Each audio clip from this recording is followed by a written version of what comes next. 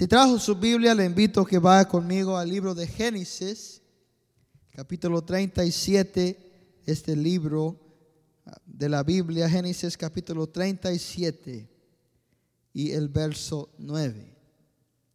Hablamos de la vida del patriarca José. Y estamos hablando de el saco que mi padre me dio. La semana pasada comenzamos esta serie de mensajes y hoy continuamos viendo la vida de José. No vamos a tomar detalladamente su vida en esta serie, sino que vamos a ver algunos aspectos de la vida de Dios en José, que son nuestra herencia como hijos de Dios también. Dice el capítulo 37 y el verso 9: soñó aún otro sueño y lo contó a sus hermanos diciendo: he aquí que he soñado otro sueño, y aquí que el sol y la luna y 11 estrellas se inclinaban a mí. Y lo contó a su padre y a sus hermanos. Y su padre le reprendió y le dijo: ¿qué sueño es este que soñaste? ¿Acaso vendremos yo y tu madre y tus hermanos a postrarnos en tierra ante ti? Yo quiero usar por tema esta mañana: sueña otro sueño. Dígale a su vecino por ahí: sueña otro sueño. Gloria a Dios. Padre, te pedimos tu bendición esta mañana, que unjas el oído de esta congregación para oír tu palabra. Y a la vez unjas unjas mis labios de barro para predicar tu palabra. Y que en este mensaje, Señor, de esperanza pueda surgir en nuestro corazón la fe de creer que Dios aún hace cosas grandes a favor del que cree. Te lo pedimos en el nombre de Jesús. El pueblo del Señor dice amén. Amén. Puede tomar su lugar esta mañana. ¿Cuántos todavía sueñan? Amén, qué bueno. Yo no voy a hablar esta mañana de los sueños que usted tiene cuando está dormido, porque esos sueños a veces pueden ser significantes o simbólicos, a veces no. A veces solamente es que comimos mucho la noche anterior. Pero hay unos sueños que vienen de parte de Dios, una visión que Dios da a cada vida de sus hijos. Yo creo que Dios le imparte a cada uno de sus hijos un sueño de lo que Él quiere hacer y lo que Él quiere realizar en nuestra vida. Entonces esta mañana vamos a hablar de sueños, y yo espero que haya algunos hermanos, hermanas, siervos de Dios aquí que todavía saben soñar grandes sueños para Dios. Yo no sé si usted lo sabe o no, pero yo soy un soñador de grandes sueños. Yo creo que Dios nos ha llamado a hacer grandes cosas para Él. Y uno de mis sueños aquí en la iglesia es tener un centro el cumplimiento de sueños, un lugar donde se pueda reunir los estudiantes de nuestra ciudad para ser madurados en sus estudios, un lugar donde vamos a tener una casa para hombres y mujeres necesitando ayuda para la liberación de la adicción, una casa para mujeres embarazadas sin esposo, donde se pueda recibir el auxilio y la ayuda que se necesita. ¿Cuántos creen conmigo que Dios puede hacer esas cosas? Yo sueño de una universidad o un colegio donde se van a instruir los pastores de la nueva generación. Pastores que van a ser ungidos de parte de Dios para alcanzar almas en todas partes del mundo. Y uno de mis sueños personales es de un día poder darle a Dios una ofrenda de $1 millón. ¿Cuántos les gustaría poder dar una ofrenda de $1 millón? Como que se les acabó el sueño esta mañana. Ese es uno de los sueños míos personales, así que no sé cuándo se va a cumplir, pero yo voy a seguir dando más y más cada vez que yo pueda, hasta que yo pueda dar esa ofrenda que yo tengo como sueño. Otro de mis sueños es escribir y publicar y dar libros entre los miles hacia las personas que puedan leer y entender la sabiduría y la palabra de Dios contenida en esos libros. Así que yo soy un soñador de sueños. ¿Cuántos soñadores hay aquí? Bueno, la palabra de Dios nos habla de un soñador llamado José. Él es el hombre que Dios va a usar para traer liberación y auxilio a la nación, al tribu de Israel en un momento crítico de su vida. Y él va a llegar al lugar de ser el primer ministro de Egipto. Va a tener la autoridad bajo el rey Faraón de poder salvar la economía de toda una nación, de todo un país. Y esto es algo que él alcanza en su edad, pero al principio solamente era un sueño, solamente era una idea que Dios le había dado a él. Y siempre cuando hablamos de sueños que Dios da, estamos hablando de una idea divina que Dios ha invertido en el corazón de sus hijos. Usted quizá ha soñado, ha visto en su espíritu cosas que ha pensado, yo quisiera hacer eso para Dios. Quizá usted piensa, no, yo no tengo sueños, yo no tengo visión en mi vida. Pero la realidad es que Dios le ha dado a cada persona la capacidad de soñar y la capacidad de poder hacer algo para su gloria. Quizá usted dice, pastor, mi sueño es de tener una casa pagada sin deudas. ¿Cuántos dicen amén?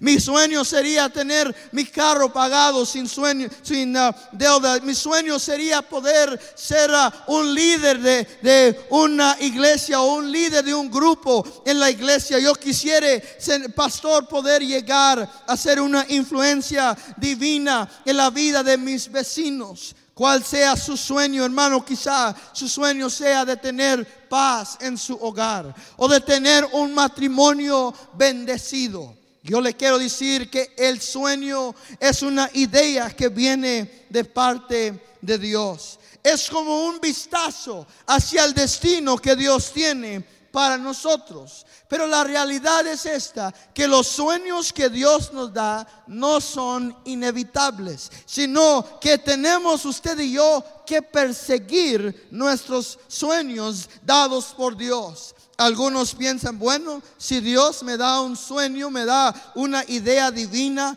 eso es inevitable. Yo me voy a sentar en la puerta de mi casa a esperar que venga el sueño a realizarse en mi vida. Pero la verdad es que todos los sueños solamente revelan el potencial que Dios nos ha dado, pero usted y yo tenemos que perseguir el sueño, caminar en pos de aquella cosa que Dios nos ha dado.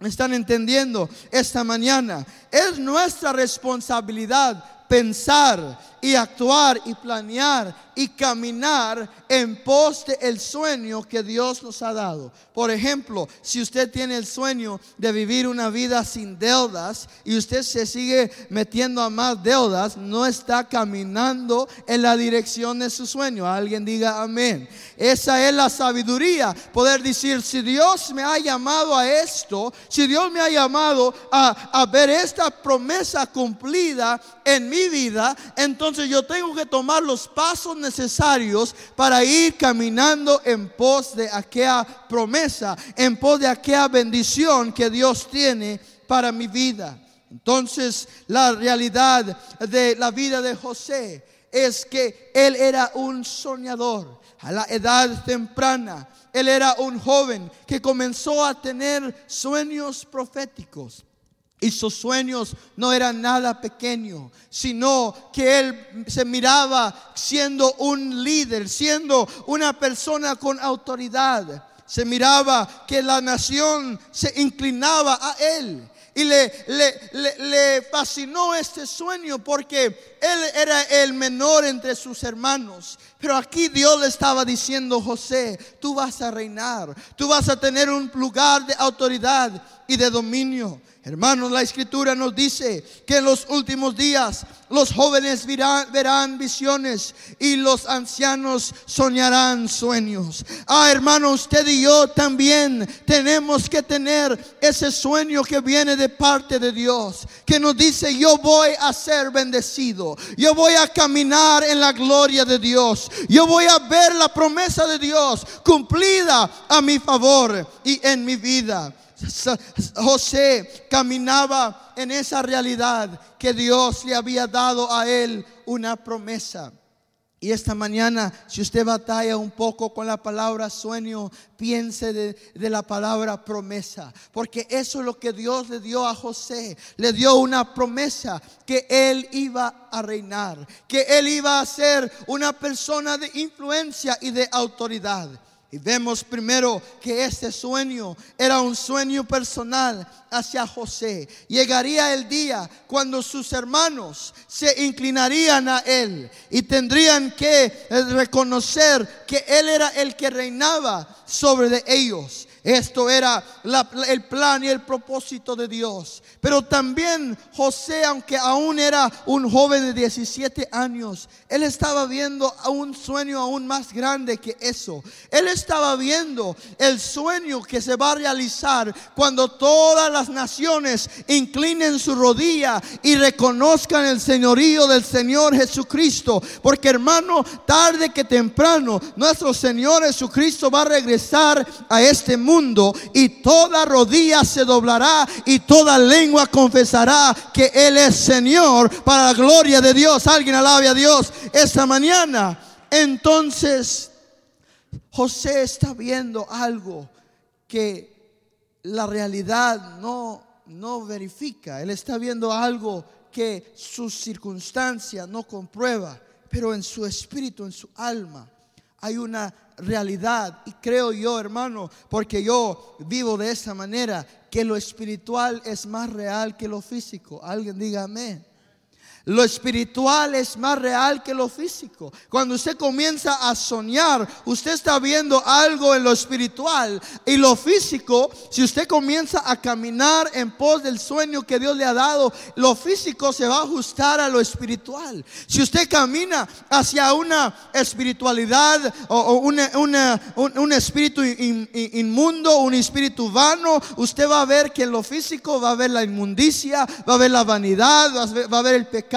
Pero si usted va caminando hacia un Espíritu Santo, usted va a ver que en la realidad va a haber santidad, va a haber rectitud. Alguien diga amén esta mañana. Así que si usted tiene en su espíritu ese sueño de parte de Dios, usted comienza a caminar en pos de aquellas cosas que Dios le ha prometido, que Dios le ha dado. Hace algunos años, algunos de ustedes recuerdan que la iglesia o este santuario no estaba remodelado. Habían pasado algunos 20 años sin que se le hiciera alguna remodelación al santuario.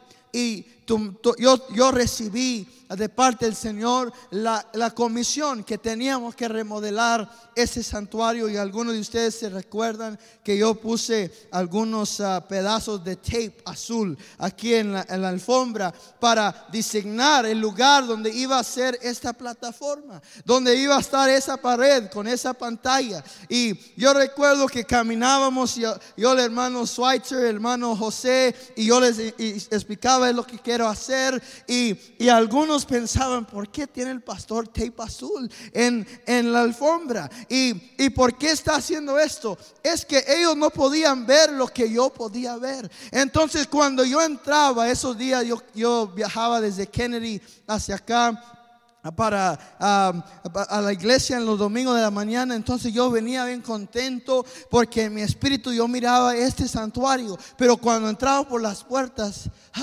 todavía no era el santuario que yo miraba. Entonces pasaron muchos días donde en mi espíritu yo miraba algo que en mi carne yo no podía ver. Pero esta mañana yo ya ni pensé de lo que estaba antes, porque ya Dios hizo lo que Él me enseñó que Él iba a hacer. Alguien diga amén. Esta mañana usted tiene que caminar con esa expectativa que Dios va a cumplir lo que Él ha puesto en nuestro espíritu para que hagamos. Pero sabe usted, hermano, que el Señor no es el que sacó la alfombra antigua? ¿Quién la sacó? Nosotros la sacamos. El Señor no sacó las bancas viejas, nosotros las tuvimos que sacar. El Señor no pintó las paredes, nosotros las tuvimos que pintar. ¿Qué está diciendo, pastor? Estoy diciendo que usted tiene que poner mano a la obra, tiene que caminar en pos de la visión que Dios ha dado a su vida, a su familia, a su espíritu. Si usted dice, pastor, yo quiero tener un doctorado, los doctorados no los regalan en el Walmart en los días de especial. No, hermano, usted tiene que comenzar a estudiar, tiene que comenzar a buscar esa información, aquella educación que se requiere.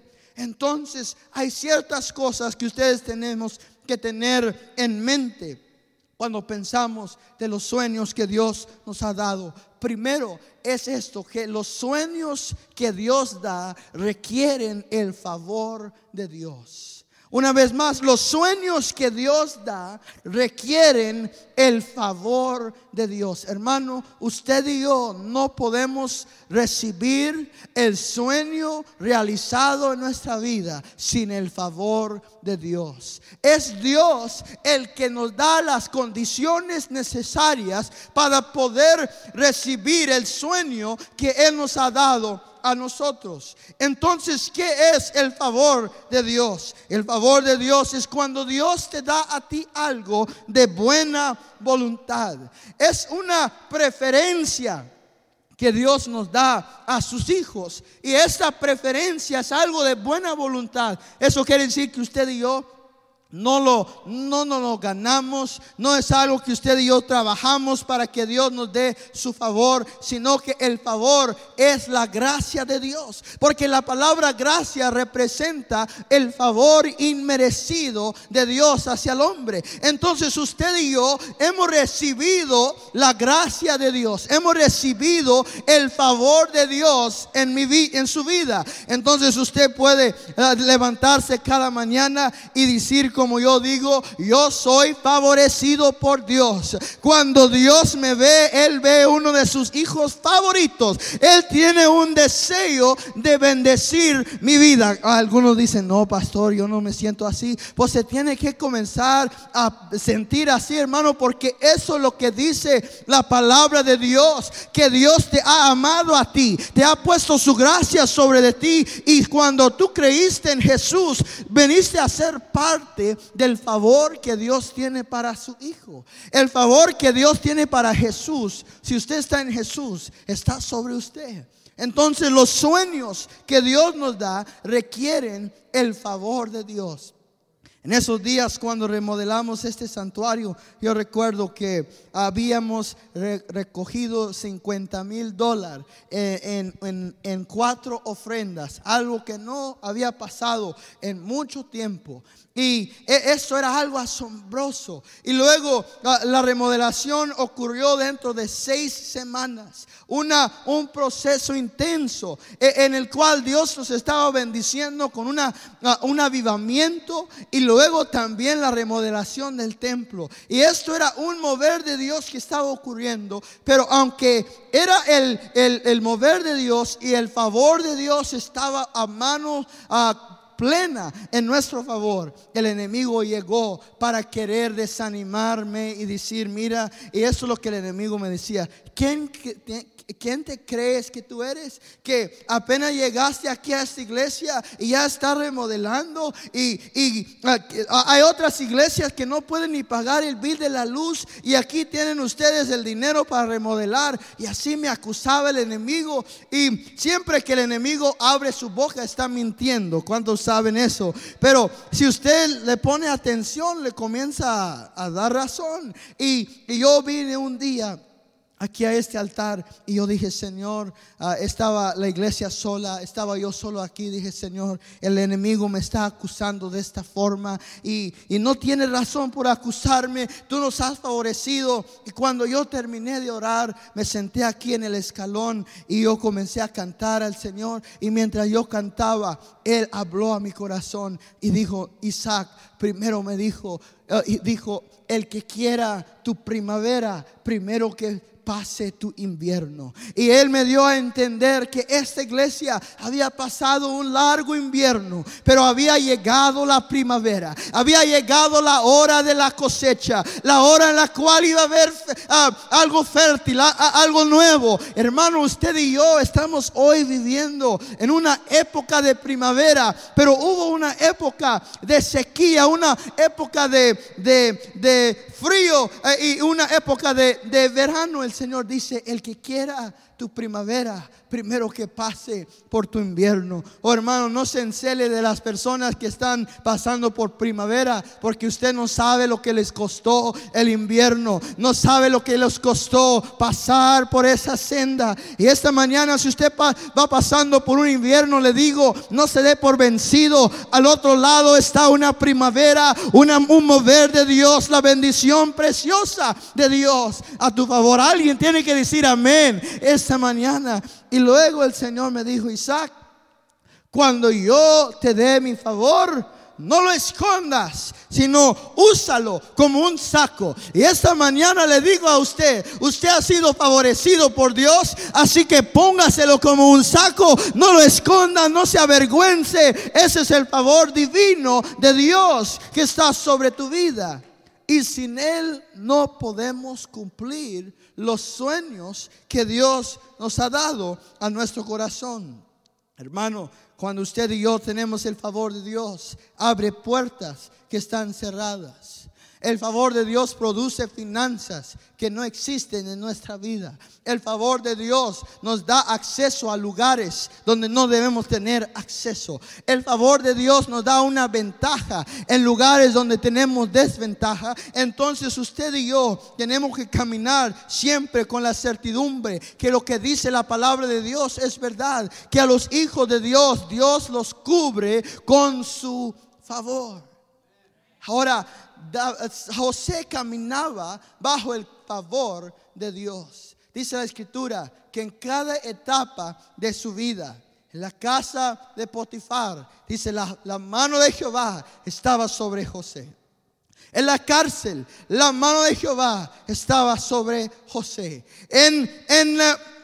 En el olvido, la mano de Jehová estaba sobre José. Cuando él llegó a reinar con Faraón, la mano de Jehová estaba sobre José. Él tenía el favor de Dios en su vida. Pero hay algo más que tenemos que entender, y es que los sueños requieren un equipo espiritual. Esta mañana usted y yo tenemos en nuestro espíritu ideas, sueños que Dios nos ha dado para esta iglesia, para su familia, para su negocio, para su economía financiera o personal. Y esos sueños requieren un equipo espiritual. Hermano, usted y yo necesitamos, cada uno de nosotros, un equipo espiritual.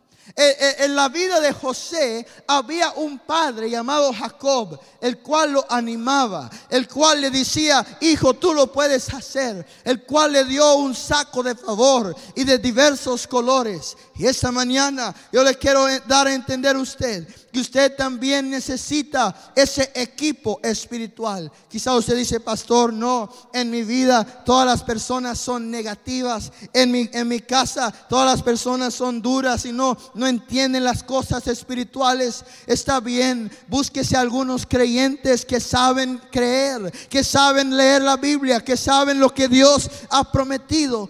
Y tenga usted un equipo de personas que le creen a Dios. Personas que dicen que aunque esté la tormenta, Dios te va a dar la victoria. Que aunque esté el dolor, Dios te va a sanar. Personas que digan: Dios va a cumplir su palabra a tu favor.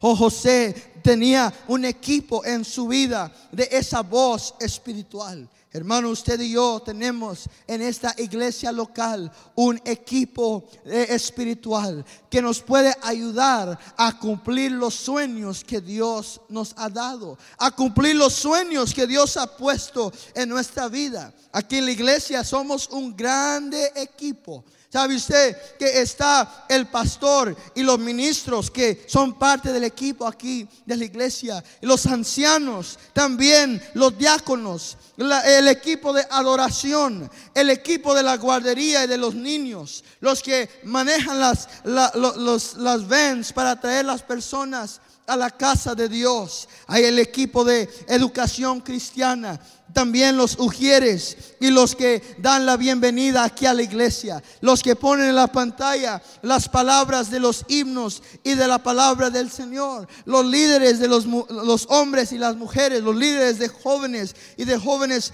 adultos, los líderes de grupos pequeños en los hogares, los que cortan el zacate todas las semanas para que se vea la casa de Dios, los que limpian la casa de Dios cuando usted y yo estamos haciendo otra cosa, los que dan de comer a los pobres o a la comunidad una vez al mes, y también cuando sea necesario. Todo esto compone el equipo de nuestra iglesia, que se ha decidido a unirse a ver el sueño de Dios realizado en la vida de las personas de esta ciudad. Alguien alabe a Dios porque tenemos un grande equipo de personas. Y si usted no es parte del equipo, hágase parte del equipo esta mañana. Lo necesitamos. Alguien diga amén. Lo necesitamos cuando usted y yo queremos tomar o lograr el éxito del sueño de Dios en nuestra vida. Tenemos que tener ese equipo espiritual. Pero eso no es todo. También José realizó algo muy importante, que los sueños requieren raíces. Diga eso conmigo: los sueños requieren raíces. José tenía un sueño. Su sueño era de ir hacia arriba, pero su vida fue hacia abajo. Comenzó a bajar y bajar y bajar y bajar y bajar, y pasaron años en los cuales él cruzó amarguras o cruzó pruebas en su vida espiritual, su vida física. Él fue vendido como esclavo por sus hermanos. Lo vendieron porque ellos odiaban su sueño.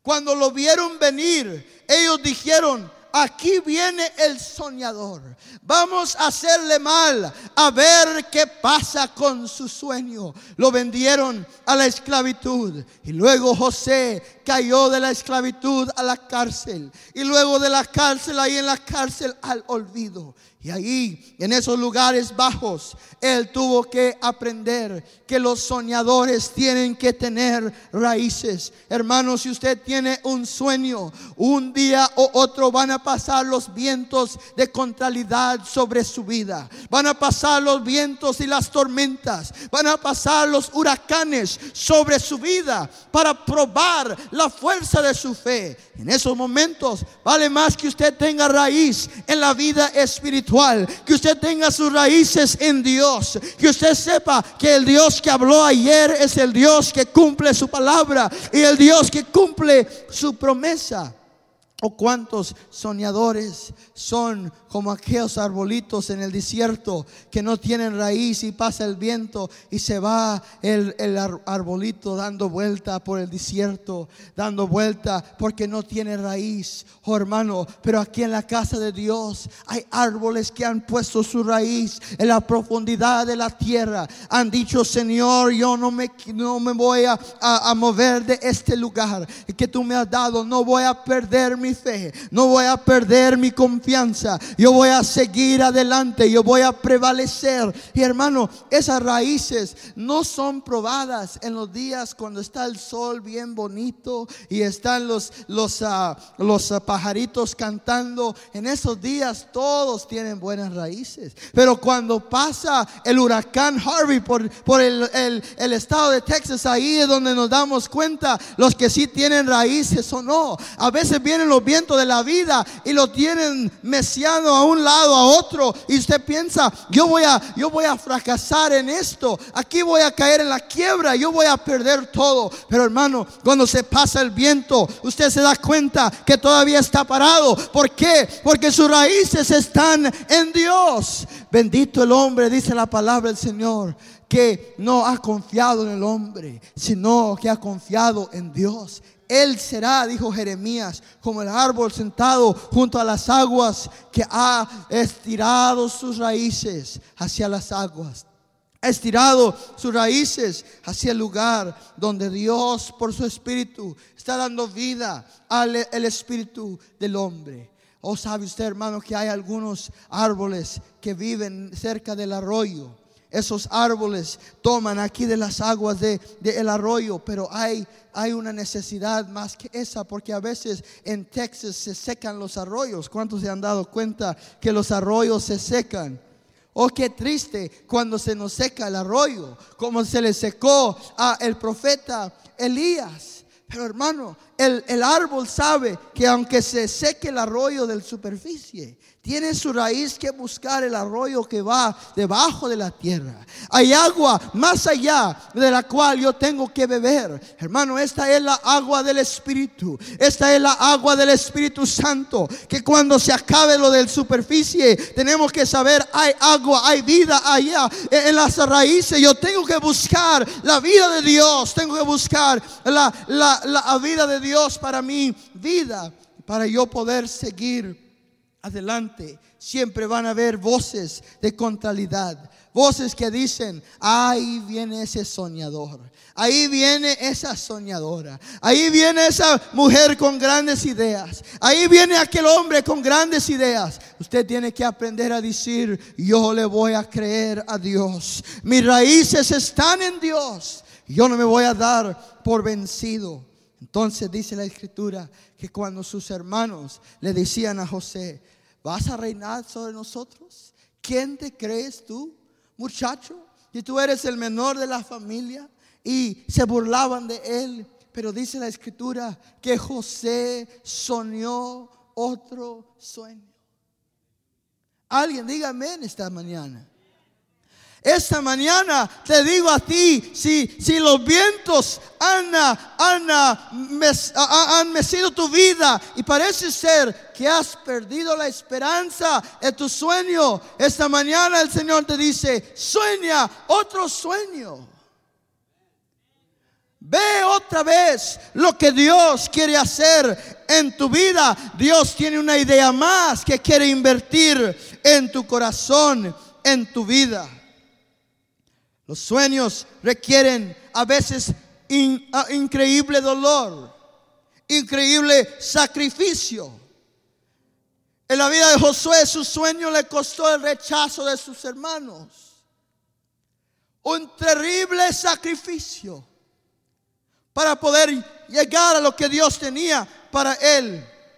Pero encima de este sacrificio había esa confianza que Dios haría lo que había prometido. Y él soñó otro sueño, soñó una vez más. Oh, hermanos, dice la historia del presidente Lincoln que él sufrió 14 pérdidas de la política, 14 eventos y crisis en su vida, donde él perdió un hijo, perdió en la política, perdió en el negocio, perdió en todo. Pero llegó el día cuando él, cada vez que perdía, se decía: yo voy a seguir adelante, yo voy a seguir adelante. Él tenía un sueño de liberar a los esclavos. Y al fin el presidente Lincoln llegó a la Casa Blanca después de 14 momentos de crisis. Él llegó al lugar de su destino, porque usted y yo tenemos algo más que la voz del que dice en contra. Tenemos la voz del que dice: yo te he llamado,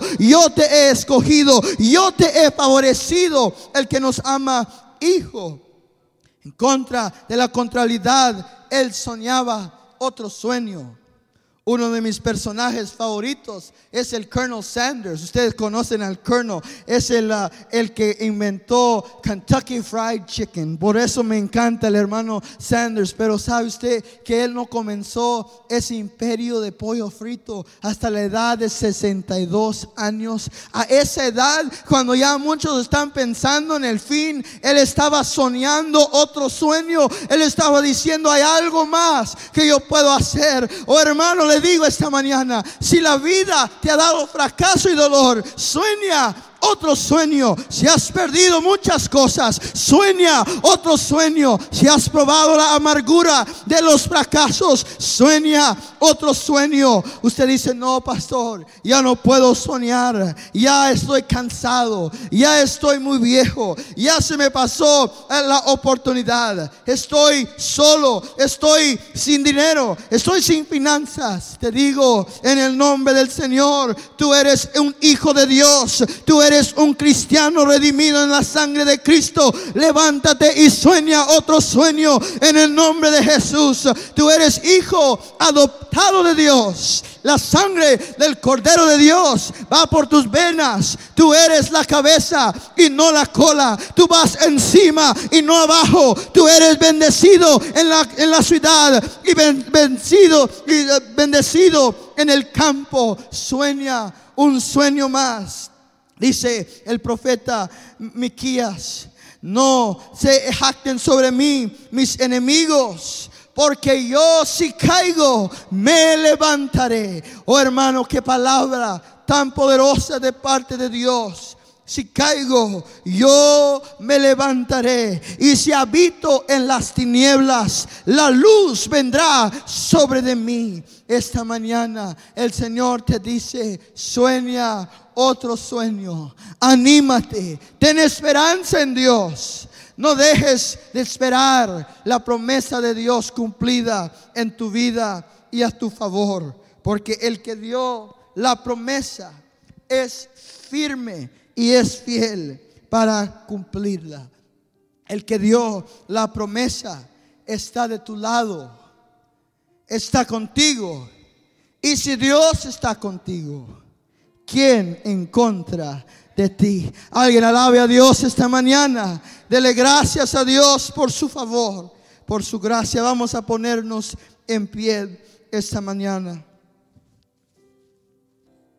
Yo quiero invitar a todo el pueblo del Señor aquí al altar esta mañana. Vénganse todos a este altar, porque en cada vida hay un propósito. En cada vida hay un destino que Dios tiene, un sueño que Dios quiere realizar en ti. Yo quiero que usted venga a este altar y diga: Señor, dame la fe para seguir adelante. Dame la confianza, Señor, para soñar otro sueño, para creer que lo que tú me has prometido lo harás, que lo que tú has dicho será veraz en mi vida, que yo no voy a morir, no voy a fallar, sino que voy a ver tu gracia y tu favor en mi vida. Mis hijos verán tu gloria, verán tu promesa en su vida. Oh Señor, yo te pido que des a tu pueblo, Señor, esa fe, esa confianza, que diga: yo voy a soñar otro sueño. Yo voy a seguir adelante, voy a seguir creyéndole a Dios. Otro sueño para mi matrimonio, otro sueño para mis hijos, para mis finanzas, para mi iglesia, para mi ciudad. Yo voy a hacer las cosas que Dios ha puesto en mi corazón.